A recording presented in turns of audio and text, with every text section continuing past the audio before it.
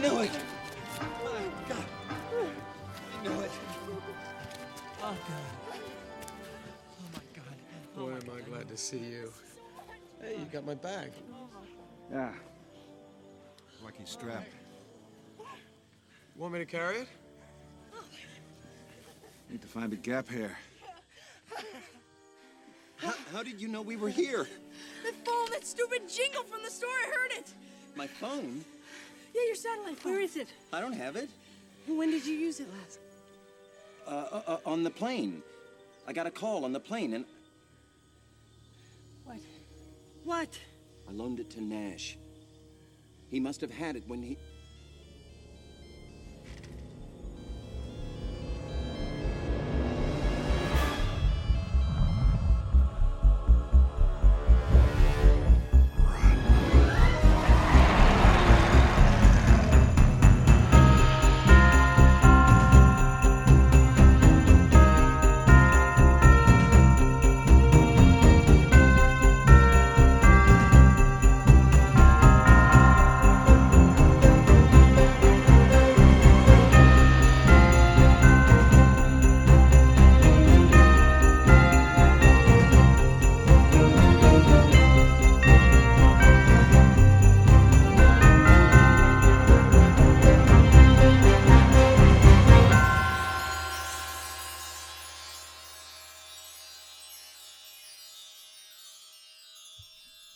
Hello and welcome to Ramblin' and Amblin' Podcast, the podcast where we invite you to visit the site of Amblin Entertainment. And we promise never to invite you under false pretenses should you have any dino-related trauma. I'm one half of your host, Andy Godian. And the other half, Joshua Glenn. And today we're very happy to be joined by our returning guest. Please welcome back David from Jurassic Collectibles. Hello. Welcome back, David. Hello, you couldn't get rid of me. I'm back. One of our very, very first ever guests, in fact. Indeed. Oh, what an honour. It really was an honour. For E.T. Indeed, what you keen Ramblin' fans may remember David from our E.T. episode back in 1982 in Ramblin' years. Nearly 3 years in real life. I can't believe that's happened. And 20 years of movie time to get to this our next episode, which is, of course, Jurassic Park III. But before we get into that, David, we've introduced a couple of customary questions for our guests up top in the episode. We already know your answer to one of them, seeing as you did join our episode for ET, and much of our discussion was about whether it makes people cry. But we never got to ask you the other one, and that is, David, what does Amblin mean to you? Gosh. That's a good question. I guess it's a feeling of a certain type of film. It's a very sentimental feeling, I think. But it's also strangely familiar the first time you watch it. Mm-hmm. I think that sums up Amblin very well. It feels like you've somehow watched this in a previous life, and therefore it rings true right away. But then for the rest of your life, you just end up returning to it because it's such a sweet spot of cinema. So yeah, I think I'd say that's pretty true of most Amblin films. Yeah, that's a very nice way of putting it. A lot of people do dance around sweet. very similar points, but no one's quite put it like that before. I like that a lot. Oh, that's great. I'd like to hear what do you guys have you guys ever said what you think it means to you? Or We did it way back in our very first ever way episode. Way back, yeah. We kind of I can't remember. Similar echo, we kind of like likened it to kind of artifacts that feel like they're kind of hand down to you, and that you do just have this sense of a nostalgia that may not necessarily be to the time that you grew up with, like even the ones that you kind of come to in later in life, feels like you say kind of a part and a piece of something in your. Like either in your history or wider film history, and they just feel like there's a warm, fuzzy, welcome feeling with particularly the ones that really typify the brand, of which you joined us for the movie that really cemented that brand.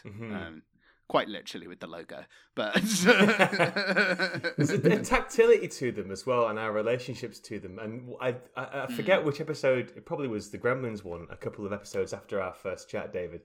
But my relationship to Gremlins was that when me and my family used to go walking in the woods of a Sunday sometimes, and we got chatting to an old lady who used to walk her dog in the woods around the same time, and she lived a few streets down from us. And one day she left on our doorstep a bin bag full of old VHS tapes for us to watch. Included in that was Gremlins, the first Gremlins film. So that image sums up to me Amblin. It is that handing down. I really love it. Wasn't in like a box or anything. Artifacts. Just like bin bag on the doorstep. Brilliant. I love that. What a kind gesture. Yeah. Do you think she was getting rid of them, or do you think she was like, these are really good, they must have these? We gave them back to her. We didn't get to keep. I was hoping we'd get to keep them, but we had to give them back. On loan. It was a temporary basis, yeah. Right. But that image really sums up our relationships to these films. Is Amblin. You pass it's a them bin down. bag of movies. have you ever found the VHS specific VHSs that you had? Have you refound them, or because there is something really? I've got, what was it, Inner Space the other day. Yeah, nice. But it was an old VHS copy, and I was just like, wow, this is a really retro looking box, as well as just the film artwork, which was really cool. It's been in the last year because Josh got me a VHS player for my 30th birthday. Oh, that's cool. And so I'm with it a copy of Commando and Romancing the Stone on VHS. Oh, awesome! As a result, I have like slowly each time I've gone back home, I've bought a couple more VHSs back in my suitcase with me of films that like I grew up with on VHS, and including a couple of Amblin joints, namely Jurassic Park and Small Soldiers. Yes. More will be coming back on the next trip. That's great, because you can get like big box copies, and there's like the old rental copies, and there's something cool about having a rental copy of a VHS, because it's like you never could own, well, you could, but you could never keep one forever unless you wanted to get some bill. So yes, that's pretty cool. That's a very, very kind gift. It's a gift that keeps on giving. It was a decent one as well. I should have kept that. I don't like it that much. I was a fool to hand it over. We're going for your next birthday. And I guess, Josh, do you want to just like double check on the second question, just in case, just to make it official? So obviously we had you for ET, and we spoke at length about our optically wet responses to it. But you've said before we started recording, you mentioned that you watched it with your children. So I asked you, do you still cry? And second of all, do your children cry? No, children don't cry. I don't think, anyway. I still do. I'm sort of there stifling the tears in the background, like, I'm definitely not, I'm not crying. But yeah, no, I definitely cry. I still do, because I get really swept up in the emotion of the film. And I think actually once you have kids, it kind of has it resonates even more, because it's like, wow, they're going through this sort of stuff right now. Not a divorce, but they're going through hard times, or things that are challenging, because the world is, you're still forming the world around you. So I think it has even more meaning now that I've kind of been through childhood, and now I'm seeing it through their eyes. So and also it's still so poignant. I think the emotional value of this thing coming from this other world that brings them all together and kind of gives them purpose and makes this kind of summertime really special and memorable. It's just such a great film. It's because I've been reading the making of E.T. book. I think it's the visual history book as well. And the development of that thing was that originally it was going to be, you probably know this already, but it was going to be like a horror, almost a horror film with aliens, a group of aliens, malicious aliens coming to Earth. And then like there was one that decides not to kind of like cooperate with these evil aliens, and ends up being the benevolent one, and that's the one that Spielberg said, "Oh, well, I want to make a film about just this guy." Let's focus on Buddy. I believe Buddy was his name. Was it Buddy? It was Buddy, wasn't it? Yeah. That's a good memory, Andrew. Yeah, very good. I that was like, so when we were recording those episodes, that was like still quite deep in lockdown period, so I spent a lot of time reading. Right. We could get Did your lost in the research. weeds, couldn't we? I mean, we still do our research, but we can't ever quite go as deep as we used to go back in those early days. Because we just had all the time in the world and no world to venture out into. Yeah, absolutely. Yeah, you had all that time on your hands during lockdown. But now, yeah. So, yeah, I mean, that's just the fact that he focused on this benevolent... I mean, it's quite risky, isn't it? To kind of, and for the studio to go, yeah, we'll do that. Like, it's... I'm surprised they were able to meet and do that. But yeah, it's just amazing. So yeah, I do still cry, but my children don't. Good. So maybe they will when they're my age. In time. Yeah. I've sort of planted the seed of them remembering the film from a young age. So I've done my bit. The nostalgia will hit hard eventually. Set up the nostalgia. Yeah, exactly. Yeah. Here comes the nostalgia pangs later on. But we have indeed, of course, invited you back to talk about what is something that very much crosses over with your YouTube channel, of course, Jurassic Collectibles. And we did promise last time that we would bring you back for Jurassic Down the Line. And we're finally here with our episode on Jurassic Park 3. Directed by Joe Johnston, with a script written by, or at least credited to, Peter Butchford, Alexander Payne, and Jim Taylor. Before we really dig into the dirt of JP3, Joshua Glenn, for the listeners who may not quite recall, what's Jurassic Park 3 all about? Something has survived. Again? Many years have passed since the Jurassic Park debacle of '94 and the incident in San Diego, which he was not a part of, and Alan Grant, played by Sam Neill, is struggling to sustain interest in, let alone secure funding for, his Velociraptor research. At night, he talked with former colleague Ellie Sattler, played by Laura Dern, about his work, and in the day he plays with the 3D model of a raptor larynx that his stupid friend Billy, played by Alessandro Nivola, made, but in an academic setting, all anybody wants to talk about are his past brushes with death. Until, that is, he and Billy are approached by wealthy jerks Paul and Amanda Kirby, played by William H. Macy and Tia Leone, respectively, who request that Alan accompany them on an illegal aerial tour of Isla Sorna as their anniversary gift to one another. Alan's initial stance, that no force on earth or hell would get him back on the island, is tested when the couple offer to fund his research, and before we know it, he's on a private jet alongside the Kirby's associate Udesky, played by Michael Jeter, Cooper, played by John Deal, and Nash, played by Bruce A. Young. It quickly becomes apparent, however, that this is no mere aerial tour, and the Kirbys do intend to land. Alan protests and is knocked unconscious for his troubles, coming to with the plane on the ground and the group making a lot of noise. Inevitably, they catch the attention of one of the local carnivores, who promptly eats Cooper and chases the rest into the jungle.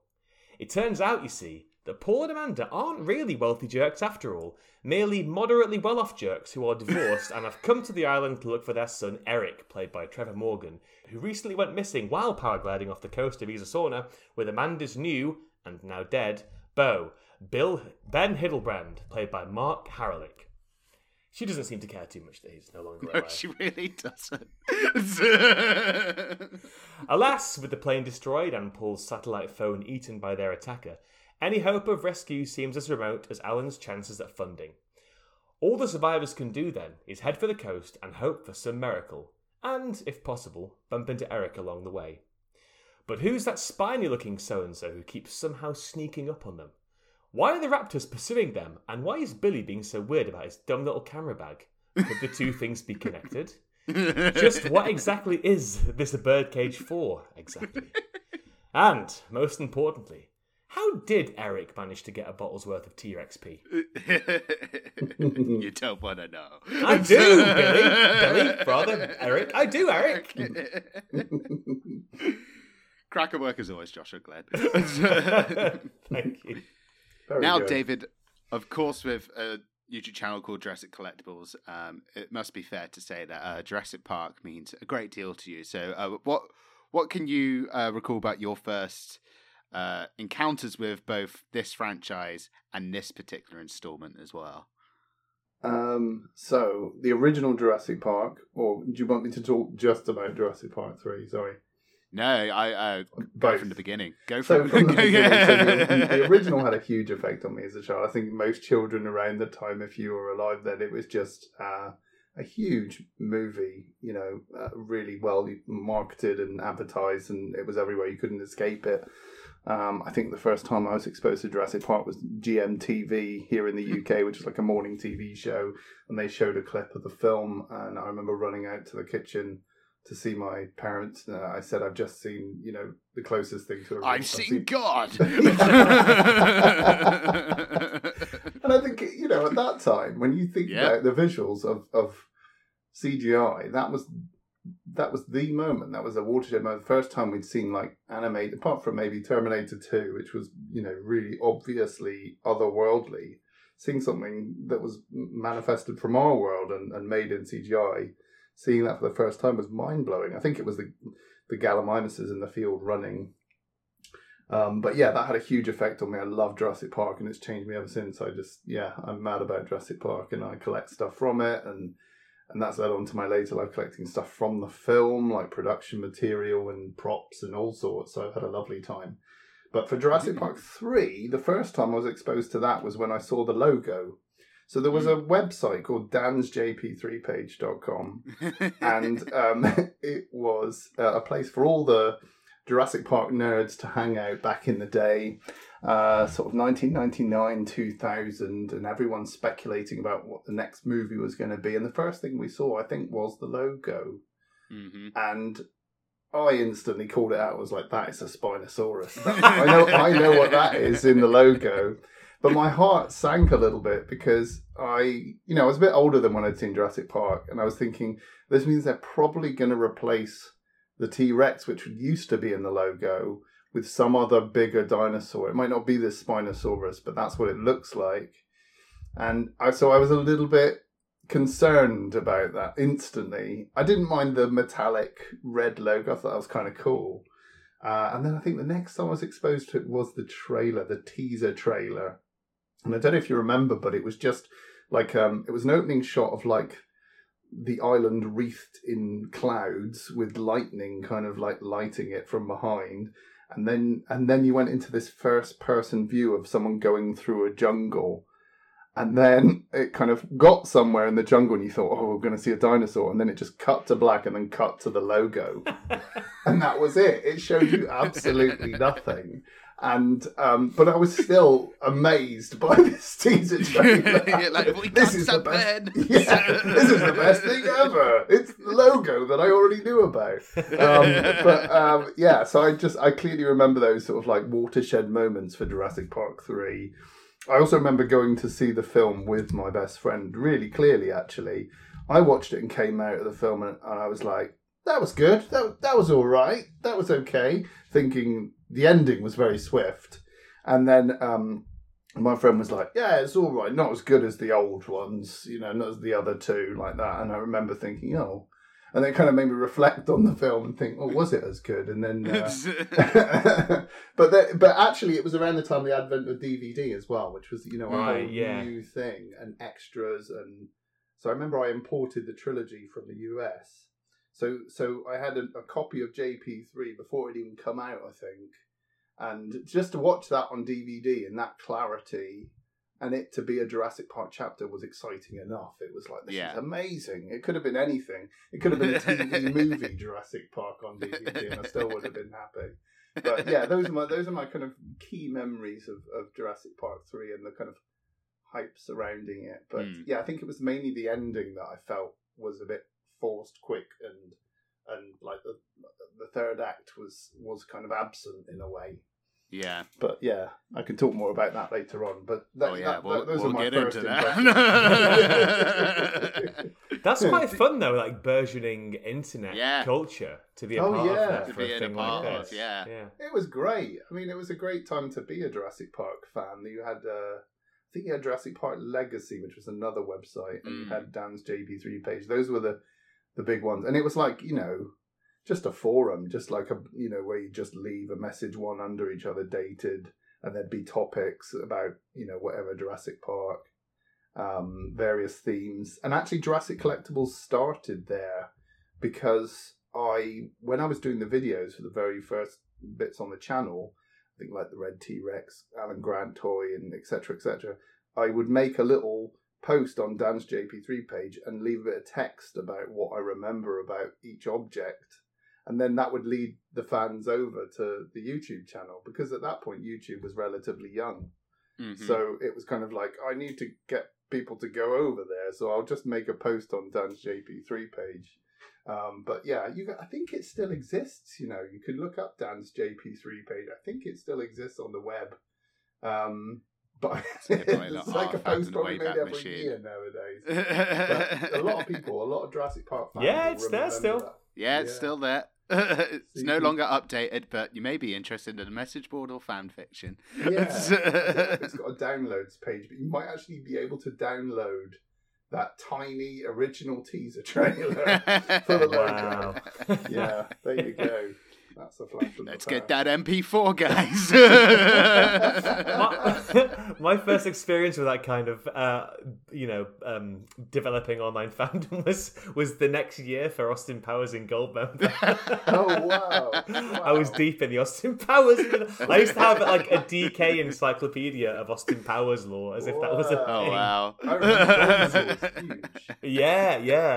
To download wallpapers and MP4 trailers. To be fair, those movies were hilarious. Yeah. I mean, it's classic. Again, another one like wrapped up in the bum and nostalgia. Yeah, for for worse. in the bum for a second. I didn't know what on earth you were getting. Burn at the gutter. You're going for an Austin Powers style visual joke in an audio medium. Did you see JP3 in the cinema, Josh? I don't think I did. This was back, so from about 98 until about 2001, there was a big subculture of pirate videos, which is something I have to emphasize. You naughty boy. I am Get him. He's naughty, a pirate. Naughty mum and dad, thank you very much. I was about 7. It wasn't my fault, sir. Keep on moving, officer. No, very much something I no longer partake in. I'm a legitimate streaming subscriber these days. And a physical media owner, I hasten to add. But yeah, this and Inspector Gadget were two mainstays in pirate video rotation at the turn of the millennium. And I remember we used to have I think we had a guy who got them for us, but also we all used to just share the same VHS. So my friend, the naughty boy at school, Dominic, he was the first to get it. And you know how kids would come to school having seen the film and they describe like beat for beat what happened. Yeah. And then there's a bit that the plane's about to go off and the guy runs out and he's crying and he says, wait for me. And then the Stegosaurus, a Spinosaurus comes out and like eats him and blood goes everywhere and the plane it hits trees and that. And so there's a lot of that. So watching it already had this like inbuilt mythology. But I think I liked it fine. But I wasn't really developed enough to distinguish good from bad in those days. So it was just it was more Jurassic Park, and I was happy. I think. Yeah. But I don't think I saw it in the cinema. Did you? No, it's not one that made it to the old new cinema for what reasons I don't fully understand. Yeah. It feels like it, family friendly fare. You could get a lot of showtimes in as well. Yeah. I can distinctly remember it not coming because I remember being really annoyed that it didn't come. Yeah. And because I was very much someone who was on the Jurassic train at that young age as well, and like particularly like reading, like if I saw a magazine with Jurassic Park anything on it, I was immediately like, Mum, can I have it? But I remember renting it pretty much at like. I was very much a kid who got who made sure to be firm friends with the guy who owned the video rental shop. Right. So that like Smart. I would ask him like, and again, this is like, bear in mind, at this point, I am 8 years old. I'm going to Stuart. It's like, Stuart, can I see your release schedule, please? It's like, yes, Andrew. Okay, here it is. It's like, so you're getting JP3 in this weekend, yeah? Can you not put it on the shelf and let me have it first? And he was very kind and would adhere to that and like and let me like that first like Saturday. Yeah. Me and Dad would go into town Like most Saturdays, it would either be my sister's turn to rent a movie or my turn to rent a movie, and sometimes there were movies that we were both just like into seeing, and JP3 was one of those. And then went back at lunchtime. I remember distinctly having some McCain microwave chips and watching Jurassic Park 3. Living the dream. The house on days of McCain microwave chips for lunch. I think Mum must have been working. I don't quite know why we were getting away with having microwave chips for lunch. And it was very much that I just enjoyed it because it was new Jurassic with lots of new dinosaurs in it and lots of dinosaur action. What about Joe Johnston movies, David? Is he a filmmaker that you've got a particular affinity to or particularly familiar with? It's funny actually because since I was little, I've been enjoying his films and not really knowing who he was. I guess Jurassic Park 3 kind of opened my eyes a little bit, but actually he goes all the way back to Star Wars and Empire Strikes Back, and I think he designed Boba Fett's outfit and ship and stuff. I think he was involved in loads of that. So kind of like the whole art direction of the used universe was shaped by Joe Johnston. And then he did, what was it, Honey, I Shrunk the Kids was his directorial debut, which is an amazing film, and we watch that a lot now. Like we put that on quite a lot. We watched it last week. Did you? Yeah, it's such a great film. It's just from the start, like the titles are great. Like and then it goes straight into them. The family life that you kind of those sort of 80s movies where they set up a suburban family and you just instantly buy it. You love these stories. And then Jumanji is just like, it's a really good Joe Johnston movie. I think I prefer his older movies to his newer ones, if I'm honest. I think like The Rocketeer and Jumanji and Honey, I Shrunk the Kids are probably the ones I prefer. I'm not a big fan of the new Captain America chapter. The first one he did, I wasn't massively into, but yeah, Jurassic Park 3. I think considering what I've read about the production and how they basically shot without a screenplay for a long time, I'm pretty amazed that he made something coherent, let alone actually make sense. It's amazing that he pulled it off. I think he is.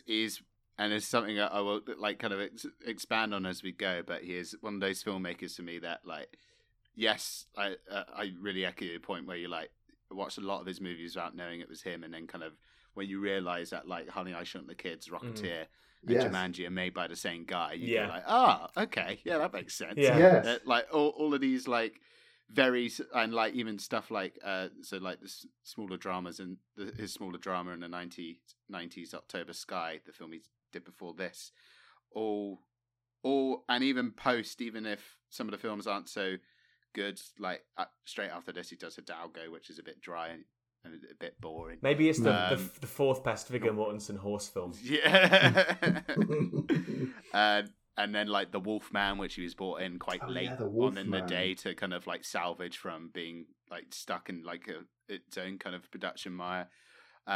Whatever the kind of overall even if these films aren't particularly well reviewed or what have you, I do think with pretty much any film that Joe Johnston does, what you can't deny is the level of craftsmanship that's in them. Yes, which probably does come from this background initially in design and VFX. And you're a big Joe Johnston boy as well, Josh Glenn. Oh yeah. I feel we've been quite vocal on the podcast. Yeah, maybe not vocal enough, but what you're saying, the discovery that this one guy is behind all these films that were foundational to me as a film fan. Similar relationship as a lot of our guests and us as well, I suppose, have with Amblin as a production company. All these things that mean a lot to us developmentally are from the same house. And Honey, I Shrunk the Kids was that, and Home Alone, I think, are perhaps the two foundational films in my being. Not even just as a film fan, my being as a human being. And I think it's a small subgenre, But I think that Honey, I Shrunk the Kids is the best of all the shrinking movies. I don't Best think. of all Oh, the yeah. shrinking movies. I guess Incredible Shrinking Man's pretty great. Fantastic Voyage, Inner Space, but Honey, I Shrunk the Kids, man, that's a very tight, very, very, very. Also, I mean, this is a bit of a tangent, but when Andy and I rewatched it last week, I noticed for the first time, because I guess I hadn't watched it in over a decade, but I noticed Brian Usner and Stuart Gordon's names on the opening credits as scriptwriters, which is very, very funny. Oh, right. What were they involved in? What other films were they involved in? Brian like Usner was Reanimator. Society, and then Stuart Gordon was like head of the family and So, like, Castle really, Freak and like- squelchy. Yeah, like quite broad and Right. A lot of body gross. horror stuff. Body horror. Yeah, I guess that's a good fit it makes for that. sense. Yeah. It does make sense when you kind of go. You're like, oh, okay. We should write that. We should write the hard R. Honey, I Shrunk the Kids. Honey, I Shrunk the Kids. What did we say we'd call it? Fuck! I Shrunk the Kids. But he's very good at kind of like doing these topics where kids are involved and there's a huge emotional toll. Like, Yeah.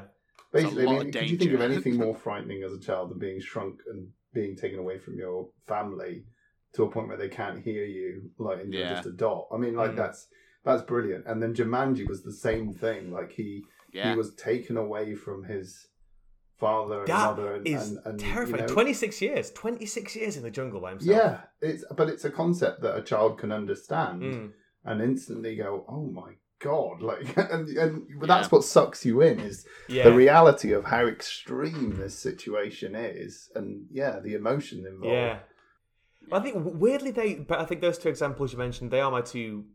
Well, those two in The Rocketeer are my favourites of his. But I think they work as kids because they tap into childhood fears, but also childhood excitements. But you watch them as an adult, and they work on another level as well. Like Honey, I Shrunk the Kids, his parents struggling to connect with their kids and finding a way to get back through to them again. And Jumanji is a film about people who have just lost their lives, figuratively speaking. These sad people with 2+ decades of wasted life behind them. It's quite a dour movie, Jumanji. It's really weird. It is. Yeah, it's definitely it's really downbeat when you watch it. Yeah. But it's also amazing how much of an upper there is at the end when everything is resolved, and how they tie that all up. But it is very. You don't pick up on that sort of mood when you're watching it as a child. You just get whipped up in the excitement. Mm-hmm. But as an adult, you're like, whoa, this is a real, it's a bit of a depressing movie. Like, there's a lot of sad stuff going on in this game board movie. But 26 years, Sarah. Good. I do feel Jumanji's the one that kind of, I guess you could almost put towards as being the closest he kind of gets to making a Jurassic movie before he then gets his Jurassic movie. More creature mayhem on the rampage. So you'd think that kind of would open it up as a bit of an audition piece. But, and I think he did approach Spielberg after he did the first Jurassic. I think he said, I want to do the sequel. And Spielberg's like, well, I'm doing that one. But you could take the next one. How about 26? I'll give you Sign part me up. 3 if I deem it so. If I'm done with it by then, you can have it. Yeah. So, you should say, even Johnson and Spielberg's relationship and friendship goes back to where Johnson was working on the original Star Wars trilogy. He also worked on the original Indiana Jones movies. He was art director on Raiders of the Lost Ark in particular, storyboarding a lot of that and designing a lot of those action sequences. So that there's a kinship between the two, which makes him feel like a nice natural successor on paper to go and hand the reins of this franchise over, particularly after Spielberg felt he was done with the dinos post The Lost World. So it was, and Johnson very much came to Spielberg with the idea of doing it because of his equal love for childhood love for dinosaurs. And Spielberg, it was after October Sky came out in 1999, and Spielberg called Johnson to be like, just to say, I really liked your movie, Also, you still want to make one of them Jurassics? Because Jurassic Park 3 was first announced, I believe, incorrect by Universal in the summer of 1998, about a year after The Lost World had come out. And at that time, Spielberg was attached, but even at this point, only as a producer. And Crichton was still, Michael Crichton, of course, the original author of the books, was attached to work on the story. He quietly stepped away as he couldn't figure it out and wanted to focus on his novel Timeline, which Richard Donner would make into a film in 2002. I still haven't seen that film. I think I read the book, but I haven't seen the film. That's one that's got its own weird production history. Right. That can be a spin-off episode. Mm-hmm. But with Joe Johnston in place, work quickly began on figuring out the story. With Spielberg's initial suggestion being to have Dr. Alan Grant return, but in a bit more of a Robinson Crusoe character mode, with Grant having secretly lived on Sorna to study raptors. But Johnson scrapped that idea pretty quickly out the gate because he just didn't believe that Grant from the first film would willingly return to the island in such a way. But like the idea of Grant returning stuck with Sam Neill more than happy to have another stab at the part, recalling that he felt much more comfortable the second time around, particularly with the accent. The first writer to have a crack that I could find was Australian writer-director Craig Rosenberg, who's now better known as being on part of the head writers team of the likes of Preacher and The Boys and Gem V, that spin-off. He was the first man brought on board in the summer of 1999, and his story followed three families. One with all the adults were on one plane. I think I'm right in saying all the kids were on another plane. Yes, and the kids' plane crashed. Yes, and that's the one that you kind of follow on Isla Sorna. But Johnston himself found that script unwieldy, overcomplicated, with too much teen angst and witty sitcom one-liners. Like a bad episode of Friends. Yes, well, I think he came from comedy, didn't he? The guy. Yes, That's he right. was His not background. Yeah, I think he'd only made one. He had made one film before, which was an Australian comedy, which I'm assuming maybe just Spielberg watched and was like, "I like that. I want to write a Jurassic movie." Maybe he felt after the second film being quite dark. Maybe he actually thought, let's make the third one a bit more upbeat. Start this one back a bit. Yeah, and have a bit more humour in there, make it lighter. Don't know. Yeah, it's a bit of an odd choice, isn't it? Yeah.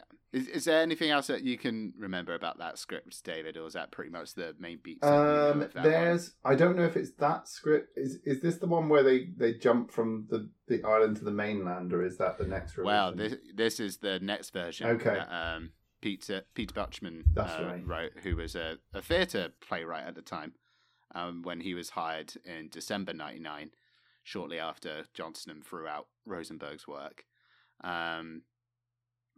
Butchman's draft is the one that's most largely reported on, and is the one that kind of got really close to being the one that they were going to shoot. His draft involves dinosaurs causing a series of mysterious killings on the mainland, something that's again kind of bringing in unused elements from the novels.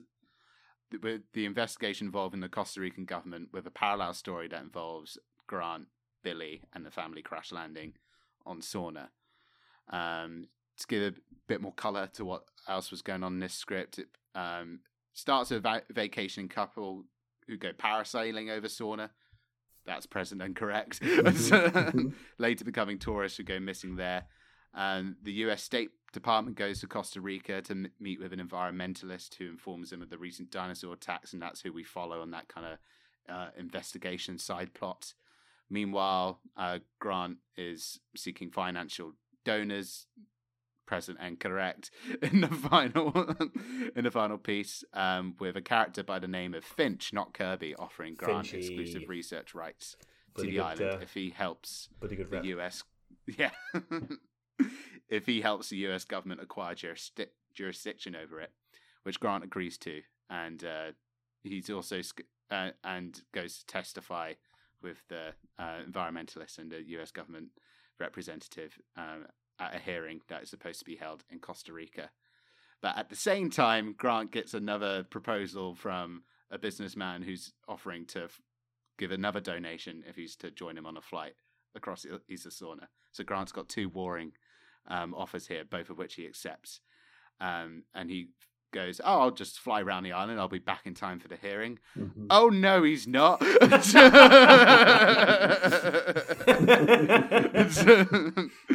Because the plane crashes along with Grant, Billy, and the wealthy businessman's son, who in this draft is called Miles. Miles. Also on the tour is Paul, who is he still called Paul? And is William H. Macy still called Roby, Paul? Isn't it? Paul Roby, that's it. Paul and Amanda. And she's called Susan in Butchman's script, and she is just a business associate and his girlfriend, but Miles doesn't know this yet. And when the plane is forced to land, it hits an unidentified flying object. Not an unidentified flying object, an unidentified object. that would be a twist. Spielberg just throwing in his ideas again. It's just like, it's all set in the E.T. universe. Again. And then following pretty much as the final film does, hitting a Spinosaurus and then alternating between the island and the hearing in San Jose, revealing that dinosaur attacks have been taking place across various points in the mainland, from California to Panama, so that it's spreading. A dominion, well. Oh, it's a bit too complicated for me now. Could you make it a bit simpler, please, and maybe take away the ending? Yeah, well. Sorry, I jumped ahead a little bit there for the sake of a cheap gag. The island scenes were very much kind of the same. There's the Avery sequence, the in-giant laboratory sequences. But in this draft, they're much more complicated. They're much longer. Billy dies in a pteranodon attack. And the final act sees the US government send fighter jets in to bomb the island and destroy the dinosaur population as a result of this hearing. Yes. And in the process, or everyone that's trapped there is rescued, but Grant goes, no, and runs away back into the jungle. I wish that was what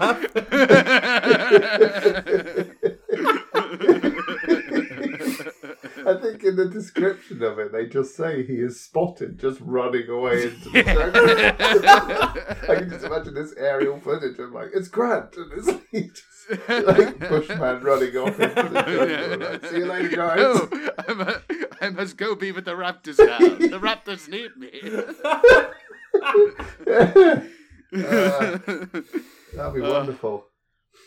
But those are the general beats of Butchman's script, and this is the script that is being used for pre-production, for designing sets, for storyboarding, for building the new dinosaurs out.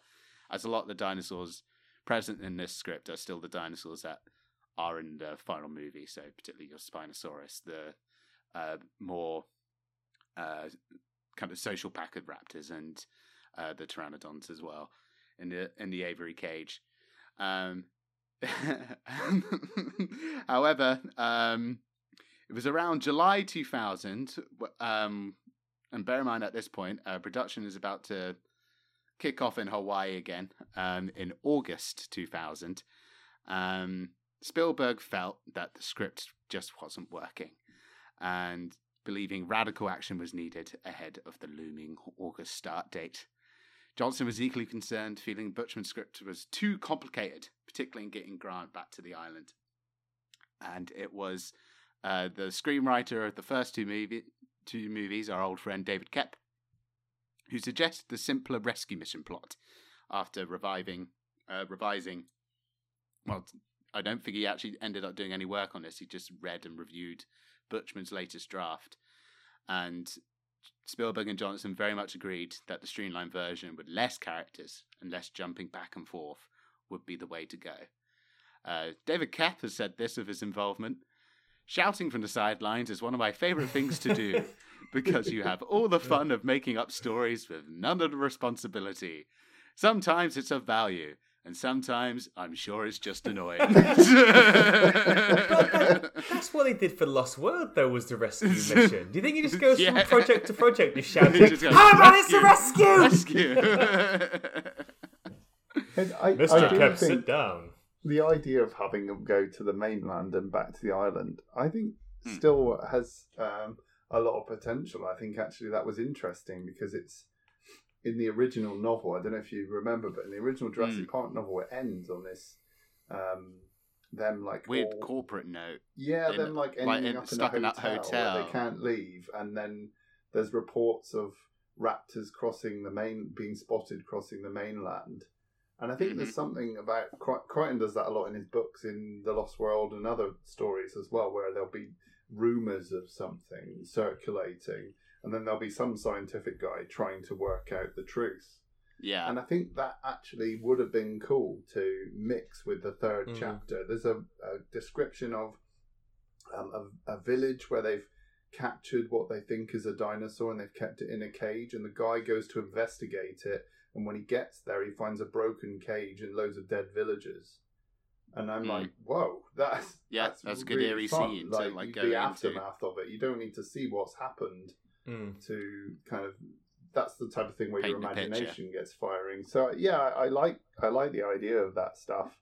Yeah, it's something that like even like when you go into the future of the franchise, even from describing that version of Butcherman's script, there's still bits being recycled across the later trilogy. I think you think particularly like Fallen Kingdom, you have that the hearing with Jeff Goldblum, and you have that peppering of like getting into the mainland. But I agree. I think there is a good solid idea in having a film that's more about of a mystery of getting on the mainland rather than they're all on the mainland, which is where we do it end up just very quickly and very suddenly. Absolutely. I mean, you could have had that whole story about the third refreshing film, about the intelligence of the raptors and how much of a threat they are, and then end on the note of, we think there's a few on the mainland, but you don't necessarily need to have them captured up and wrap it up in a bow. Just kind of like posit the idea that they're still just have that ominous note. Yeah, and like you through the whole film, you've seen how lethal they are and how dangerous they are, and then you're just at the end, the resolution is that they've got off the island, they survived, but it looks like there are raptors on the mainland, and there's not much people can do about that. And that would just be, I think that would be okay to end like that, because it's, Jurassic Park wasn't that things were going to end up right. You let it out of the bag, and you've opened Pandora's box. So to leave it on that open ending, and it does have an open ending, weirdly, Jurassic Park 3. It does, but it could be more ominous, I think, and be okay. Completely agree. And I think and it does feel weird, kind of hearing the stories about this, particularly this script, how far along it was, literally a month away from production, and I'd love to get a hard copy and read it just to see what wasn't really clicking, because I get that there's multiple tangents, but there's also I don't feel like it's that complicated at the same time. But for Johnson, speaking about it, so in July, around this time in July 2000, 5 weeks before filming began, is when they make the decision to throw out the script, the entire second script completely, with $18 million having already been spent on the film in the pre-production stages, because Stan Winston and his crew are already building all the dinosaurs. They're all built pretty much, and sequences have been storyboarded and designed and being mapped out. Sound stages are being built with massive fake jungles in. So now it becomes a point of what the hell are we going to do with everything that's designed so far? We need to get a script sorted that goes from A to B and still manages to use the elements that are already well and truly in development that we have and can't not use. We have to make sure we're using what money we've spent already in some productive way. Johnson saying the harsh reality that we were going to throw out the script and start developing a new idea so close to principal production frankly spun everything into chaos. Ultimately, we all knew it was the right thing to do. I just wish Kep had had the idea 12 weeks before.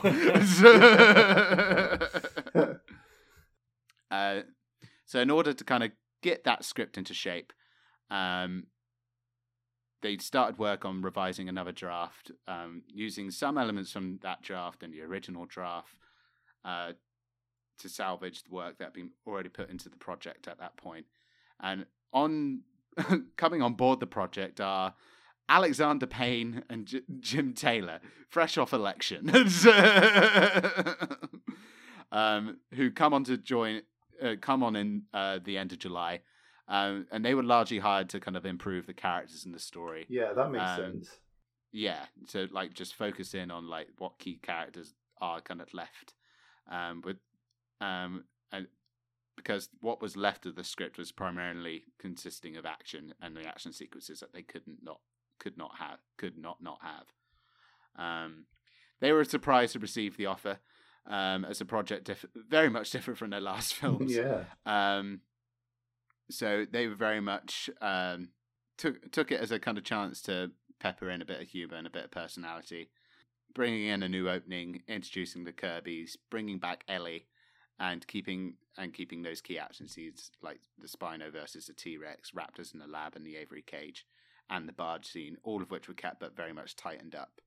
Butchman would stick on the project, making subsequent revisions of the script, and he even was someone who flew out to Hawaii to continue to work on it whilst they were shooting.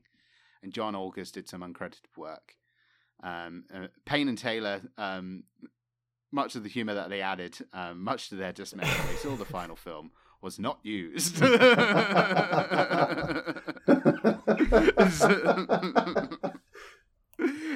Payne recalls, we gave them a new script, we saw the movie, and it's all action. They took it all out. Was any of anything used, though? Let's be honest. Yeah. What was left? It was Spielberg's original notes. They just yeah, added loads of stuff, took Stick it back 'em out, in. and then they were like, right, we just have to film this. Shooting began on August 30th, 2000, just 2 days after the original scheduled date, which is pretty good going, considering what a mess it was in. But as Billy at Alessandro Nivola recalls, there still wasn't a script. With Johnston also reflecting, scripts were always evolve and morph during production, but having a completed three-act story structure is a comforting safety net. On JP3, that was never an option. We'd be shooting scenes that preceded or followed material that hadn't even been written yet. The running joke was that the rap gift was going to be a shooting script. Brilliant. And that would very much remain the case throughout all the shooting, be it on location or back in California on Universal sound stages. Namely, the ending being left largely undetermined throughout most of the shoots. With the original bombing ending nixed and a scene of the pteranodons attacking the escape helicopter also being scrapped. In favor of going for the US military approved ending of the Marines and the Navy arriving on the shores, something which wasn't decided on or settled with the cooperation of the US military until very late in the day when production had already wrapped in Hawaii, so everyone had to go back. to finish shooting it. Having wrapped in early 2001, the film had a tight 6-month post-production schedule, with Johnson hunkering down with his editor Robert Daver to get the picture cut. Daver's cut would ultimately clock in at just 92 minutes, with Johnston believing, I feel that 100 minutes is the perfect length for any film, particularly this genre. But you also have to remember we had no finished script. We were shooting based on notes written on a napkin. Yeah. Literally, I think, like they're hashing it out in trailers. Apparently, like even William H. Macy would like rewrite kind of like dialogue, interaction with his scenes. But he was getting pissed. Macy was getting pissed. Some of the quotes from him. He was not a happy buddy on this set. I think someone should be shot is something he says. Nivola would say most of what William H. Macy's contributions to figuring out beats in the script just resulted in him being like, and then I save everyone.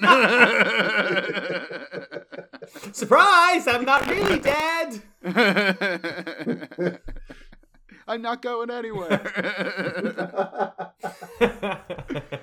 That's one of his additions for sure.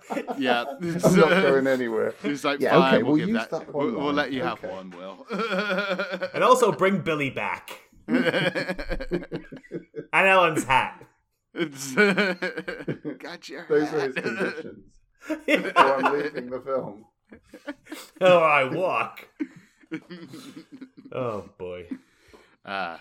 The film did make its scheduled release date of July 18th, 2001, with reviews at the time being mixed to poor. With Peter Travers of Rolling Stone stating, JP3 stinks worse than Dino Dung, while Variety claimed that except for the visual effects, the movie has a hand-me-down feel. Some people were kind to it at the time, with New York Times' Elvis Mitchell calling it speedy and light on its feet, while Roger Ebert said, it's not as awe-inspiring as the first film, or as elaborate as the second, but in its own B-movie way, it's a nice little thrill machine.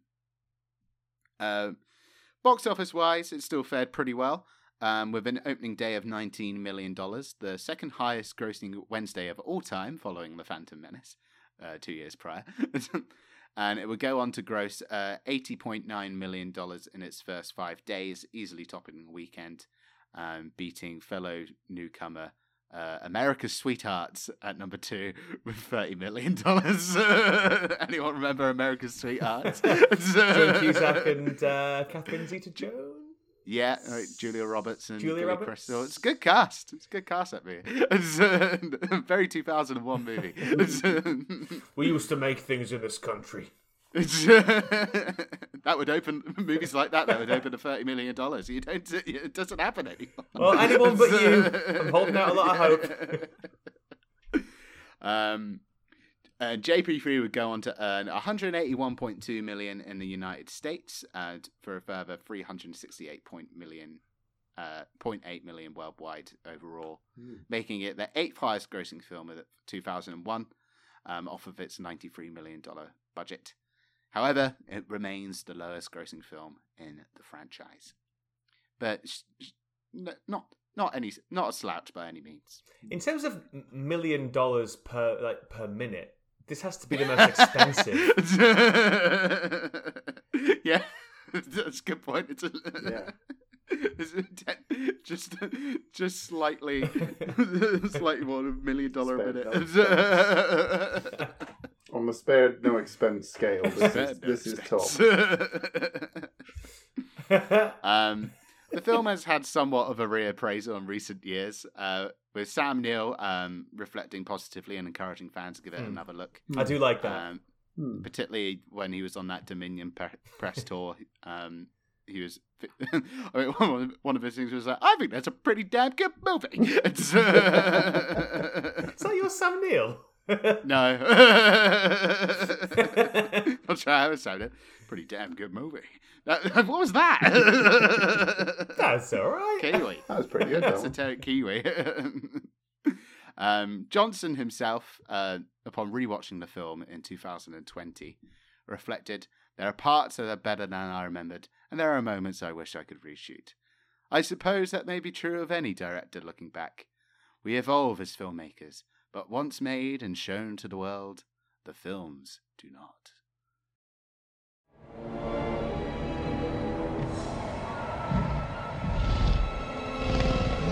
Alan! Let us get into our discussion proper. And with that storied history of troubled production behind us, David, what do you think of that final product?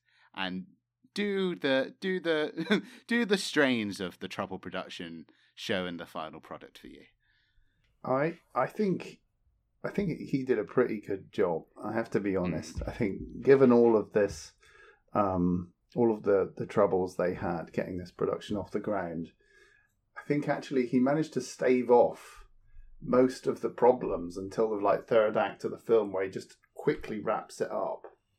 And I know there are a lot of people point out a lot of flaws in this film, but actually when you watch it, the characters and the dialogue are pretty well fleshed out, especially the setting up of the story, Alan Grant, what his focus is, what he's interested in finding out about, which is the raptors and their intelligence, all of that being set up, and then actually being paid off when he's on the island. All of that stuff shows that there was structure to the story, and there was a lot of thought put into it. I think it's just a shame that it feels like money ran out by the time it got to there. And that's where you gotta go. Yeah, even the Spinosaurus, which is bigged up to be this huge monster, it kind of runs off, scurries off. Run away in a fit of flames, and then that's it, and then you don't see it. Oh no, they've got a flare. I guess it's in keeping with Alan Grant and his use of flares. But I've heard about this guy. The Spinosaurus, it doesn't feel like it has a fitting end, and then also. Same even with the raptors, even that encounter with the eggs, it feels like there's going to be something more. It actually feels like what's going to happen is there's going to be a showdown with the raptors and the Spino at the end. But the film just ends before it gets there. And that would have been cool to have seen. Like maybe the raptors take down the Spino, because actually that would have been a nice payoff. Basically like, you gave us back our eggs, we'll kill the Spino for you. That's a done deal. We're all right with that. You scratch my back, I scratch yours. Yeah, exactly. And I can imagine them being on the beach as well. Like they've made it to the beach, they've made it to the shore. They can see something in the distance to get off the island. And then the Spino comes out and it's him again. Tries to nab a helicopter. Yeah. And then the raptors come in and it's not so much that there's like a hero thing going on, but the raptors just come in and attack the Spino because it's a threat on the coast. I think that would have been a cool ending and actually would have made people kind of think, oh, actually, that was a decent movie. There was enough, set up and payoff in there to make it entertaining. So I don't hate this movie. I think it gets a lot of hate, and I think, but so does The Lost World these days, which I'm like, whoa, okay, yeah. So I think it gets too much hate, but I can see where the flaws. When anyone points out a flaw, I'm like, yes, I see exactly what you're talking about. But I think it deserves more love. I think Sam Neill's right, actually. I agree. There's some good stuff in here. Yeah. And it kind of goes back to that point of Joe Johnston, no matter what, kind of like the overall quality of the movie, because like I think you can undoubtedly see the issues of the production here with that. Because the ending is just so abrupt. There is there is that, because you're right, something like mirrors the kind of T-Rex and the raptor bit at the end of the first movie would be quite welcome. Or even something that hints at something in the water. That's something that's always slightly bothered me about this film. It's the start of it. The pilots of the boat that are pulling the parasail get eaten by something, and we never know what it was. That's true. That's true. Yes. One of the drafts did dwell on that, didn't it? Though a little bit. Wasn't there a climactic sequence that was set in the water or around? I forget. I can't think which one it was now. Well, I didn't know if that's what they were trying to set up in the lake at the end, because the Spinosaurus is in the water. Yeah, and it's like aquatic. Just then to suggest. Yeah, so it's like in the water already. So is that suggesting that because it's attacked this boat, it's something that it's done before? It's attacked boats before. You need that last tag, really, though, don't you? Of it, like in the ocean. Maybe it could have come out of the water at the end, or something like comes out of the sea. That would have been a cool ending. There's your ominous note. Yeah. Like, oh, this thing can swim, they know that the Spinosaurus was an aquatic carnivore as well. Maybe it's dragging in another boat that it's found into the shore, and then you're like, oh, it's definitely the Spinosaurus. But the other thing people have said is, oh, well, it's the pteranodons, obviously, because the pteranodons are so obviously shown to fly around, but then you're like, well, no, because they're supposed to be caged up until this point. They only get out because Tia Leone didn't shut the bloody gate properly. Yeah, and people say that the mist indicates the fact that was the pteranodons, because it goes all misty all of a sudden, and they live in the mist later on in the film. So I can see both theories. I lean towards the Spinosaurus one because we're shown the Spinosaurus swimming so clearly in that last bit. So I don't know. What do you guys think? What do you think? Who do you think it is? I've been in a lot of mist in my time, and I've never seen one pteranodon. So I think I'll put that theory to bed. I like the idea of it being the Spinosaurus, and you can make that. I think it could be the connection with screenwriters getting their own back. They just Yeah. come out of the scene and they're like, all these rewrites. They put such a fine point on them leaving the gate open, and the final shot is the pteranodons flying in open air for the first time. And they even addressed that in dialogue, so I think it can't. It can be the them. pteranodons, yeah. Although in previous movies we have seen the pteranodon. So in the Lost World we see one right at the end. That's so the end tag. And it's They're already out. Remember your own goddamn movie. So you do wonder, is it? But there's in Jurassic Park fandom there are like two camps of people who tend to say, oh no, I think it's pteranodons. And then there's others, because of the mist. And then there's others who say, oh, it's definitely the Spinosaurus. So it's funny how that's like a big debate.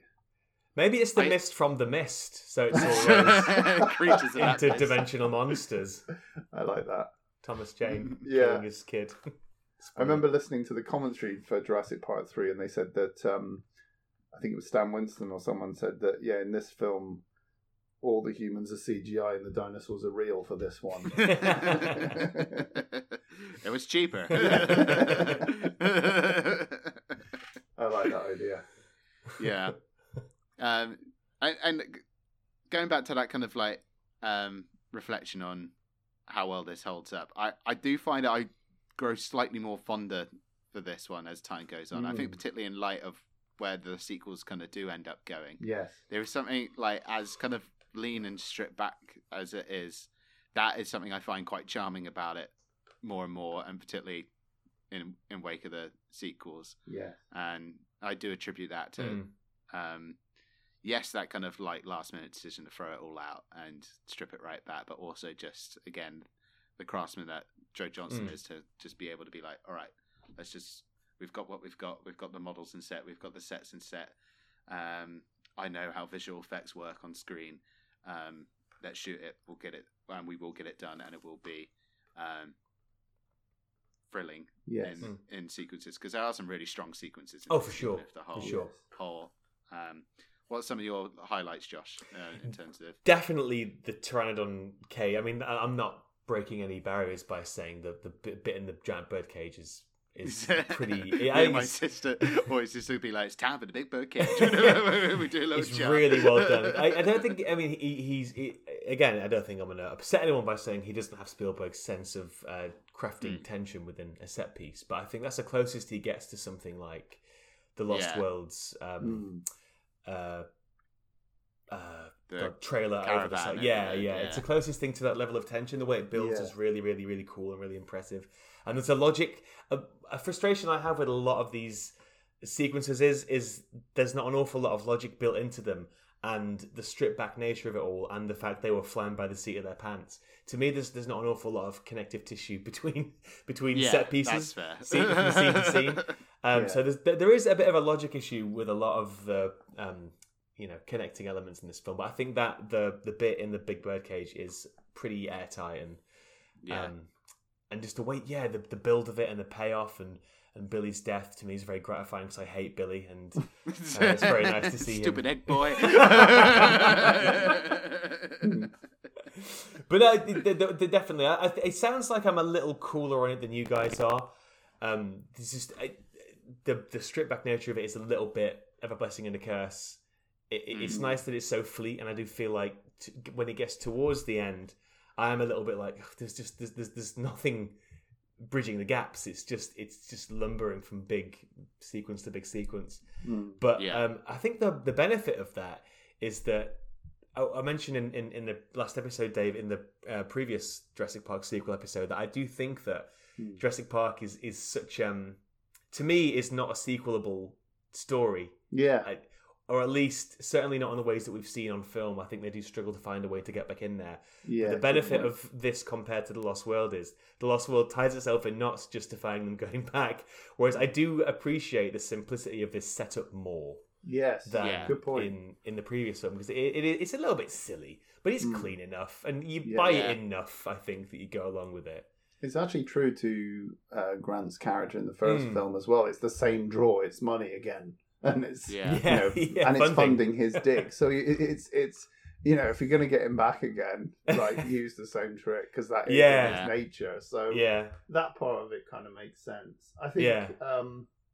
Yeah. I think that works. I think it works as him getting there. I think maybe the crash itself and the circumstances of them getting to the island is a bit overdone, a bit extreme and shocking. Yeah. But I think they're kind of like trying to shock you into the island so that you don't question it too much, I think. Yeah. And that's kind You're of like, that's kind of oh no, we're here now. Yeah. Like they The literally have part to that knock maybe, him like- out, and he's be like, no. Yeah, I think the part that It's like grates- Mr. T. The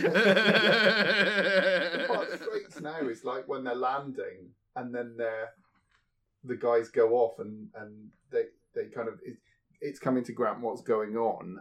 That part now really grates for some reason with me. Like when they're on that landing strip and Yeah. he's like, it sounds bigger. He hears something. He's like, sounds bigger. Dr. Grant says it's not a good idea. Yeah. That's not a good idea. That whole bit, I just think maybe the like you're saying, the transitions between the set pieces and getting there could have been worked on, could have been smoothed over a little bit better. But the actual idea itself, the nugget of the idea, makes sense when it's like Grant looking out the window saying, "Oh, just look over here, Mrs. Kirby. There's a herd of triceratops over here," and that kind of that feels in keeping with Alan Grant, and then him being sort of ushered into this disaster. I think that works. Like you say, it's better than Lost Worlds in a way. So And Sam Neill's very good at that kind of like weary, world weariness. Yes. Where it's just like, yeah, I have to say the dialogue for his character is very well written. I think a lot of it carries over really, like the way he says it. I don't know if he's kind of like asked to rephrase things a certain way on the set, because that's what good actors do. They kind of go like, he wouldn't say it like this. He'd say this, and then the director will go, "Yeah, that sounds better. Let's go with that." And then and that's the dialogue we're getting in the film. But I believe the things coming out of his mouth most of the time, and that reality to the characters is so important.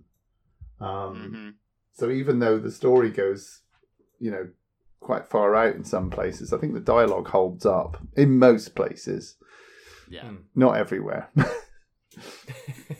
Are you all right that him and Ellie aren't together? Yes, I'm thinking back to like that. I'm now wondering what like the kind of the forum discussions back in the day were with particularly around like particularly this element and also the kind of Spino versus T-Rex. But let's go Grant and Ellie first, and then Spino versus T-Rex. I mean, I can't remember, but I don't think people had a major problem with that, because I think it makes a lot of sense. It makes a lot of sense. I think it's almost like if you're going to do a third chapter of Jurassic Park, real world stuff has happened. Basically, that's how it feels. Like Alan and Ellie have had a divorce. Like, this is a real world film. To actually have them together and be twee and a couple and have it like really, romantic opening with it, just wouldn't feel right. It wouldn't feel. I feel like the first film had a bit more grit than that. So yeah, I think that makes perfect sense. I don't worry about it too much when I'm watching it. What I do worry about is when they're kind of like pushed back together in Dominion. And it's like, that wasn't something I really ever like thought about. I never really wanted that. So I think, Grant becomes like a bashful teenage boy in that movie. I mean, it's kind of nice. I guess it's kind of like, okay, I can see why you did that. But it's like you ran out of ideas. Yeah. So I think, him and Ellie being apart, I don't mind so much. What I really like is their conversation in the kitchen when they're sat across the table. That just feels very natural, the way he's talking about, the raptors. They could talk more than we ever thought, and that building up of the intelligence of the raptors is just a really interesting thread, and it feels like a natural progression of the Jurassic Park narrative. Like, it feels like that's a good way to go if you're going to go anywhere. And then by Jurassic World, they're trained dogs. But yeah, I think I think that's an interesting route to go, and it makes them more formidable as adversaries. It kind of builds them up before you go back to the island in a way. So now they've got even more appeal, even more threat to them. Yeah. So yeah, they like are that. scary in this one. They are, aren't they? That's something I do. I really like the raptors in this one. Yeah, I think same. these are my favorite. Yeah. They might be my favorite raptors in the franchise, Yes. just because Same. they're in that like little sweet spot where I like the each one's got like quite a unique design. Yes. I like the way they move. I like the way they look. Yes. And I like the kind of evolution of them from what we've kind of been shown as being quite cunning hunters to being even more so. I like the evolution of them. Yeah. And they lay that trap with that poor guy. It's so back I love that beat. Yeah. That's really dark, isn't it? Yeah. I love that shot of just the feet walking through across and just landing on his back and then just stabbing that one in it. Yeah. And then when they run off after they've like, well, the trap's been caught, there's that one that just hangs back and breaks his neck and just runs off. Savage. It's nasty. Yeah. And also there's the bit when they're running into the herd and one just like speeds across the field. And I remember first time I saw that, I was like, oh, and I was thinking back to when Muldoon says like if they ever got out in the open, like 60 miles an hour or something is and the words, well, I was like, wow, that's why they've put that in this film. And I was like, that's really cool to see. To see that paid off. You know, what they set up in that first film paid off in the third. So yeah, there's really nice little touches like that. And there's some really nice, and like I think particularly with the raptors and also with the T-Rex and the Spinosaurus, which I will circle back to in a second. There's some of the smoothest blends between a Stan Winston model and a CG model. Yes. Particularly in the case of the raptors. Sometimes in the case of one shot where you've got one more in the foreground and one kind of entering in the background. The foreground, they've gotten to a point at this point in the development of effects here where they feel so much more comfortable having those animatronic and the CG model interact in a way where for a lot of the time, particularly with the raptors, it's quite imperceptible when it switches from that animatronic to the CG model. And it just struck me this time. I think particularly, again, having, not to shit on them too much, but having particularly the Jurassic World movies in mind, and just how much those, they don't kind of have that marriage, and they don't have that, they just don't look as good from just a kind of base level of creature design. There's a flatness too. There's a flatness to it in those newer ones than in Yeah. There's something about the animation as well that they did at the time. They're just like, it feels like the movement is much more refined. And I know that was I think it was Dan Taylor at ILM would head up the team for that. And he was a really good animator. He'd worked on The Lost World as well, and I don't know if he might have worked on the original Jurassic Park, but he was really good at his kind of knowledge of keyframe animation and kind of, you know, getting his animators to put all this nuance in. And I think it really paid off. Like, you look at that film, it feels like a masterclass in the raptors from Jurassic Park. So I think, I just think they did a really good job. And also just the way they're rendered, they look fantastic. It feels like they were treated as, you know, hero characters in a sense, in the same way that the Indominus Rex is in the new Jurassic World. And you can really see that they've had that, you know, that treatment. They've had all the money put into them. And, you know, after that point, I think because the Indominus Rex, the, what's the second one? The Indoraptor, because they became the focus, you know, less money was spent honing the raptors. And that shows really obviously in the new one.